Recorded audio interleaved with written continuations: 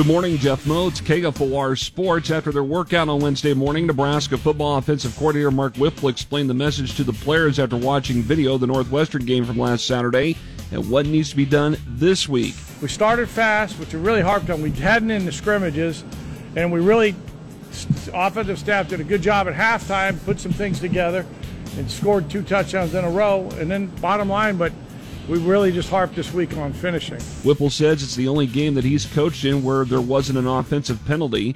On the other side, Husker defensive coordinator Eric Chinander said for the most part he thought the defense did a good job of tackling, but there were a few big plays that resulted in big scores. A couple, missed assignments, mental errors, whatever, all levels of the defense throughout the game that cost us. The Huskers work out again this morning as they prepare for North Dakota this Saturday afternoon at 2:30 on BTN.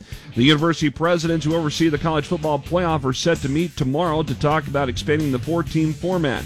The presidents hope to accelerate a process that bogged down last year and reopen the possibility that a new model for crowning a champion could be implemented as soon as the 2024 season. High school football on the radio tonight. You can hear the Lincoln Northeast, Lincoln North Star game here on KFOR. We'll have coverage beginning around 6:55. That's right after the Nebraska Game and Park show.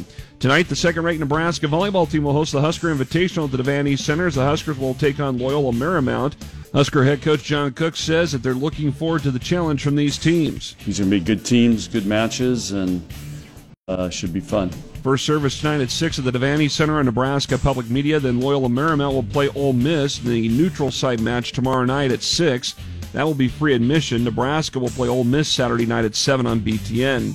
To baseball, where Hunter Clannon had a double, a homer, and a season-high 4 RBI, and the Lincoln Salt Dogs beat the Sioux Falls Canaries 10-4 on Wednesday night up in Sioux Falls. Series finale is tonight with coverage beginning at 6:35 over on ESPN Lincoln. I'm Jeff Moats, KFOR Sports.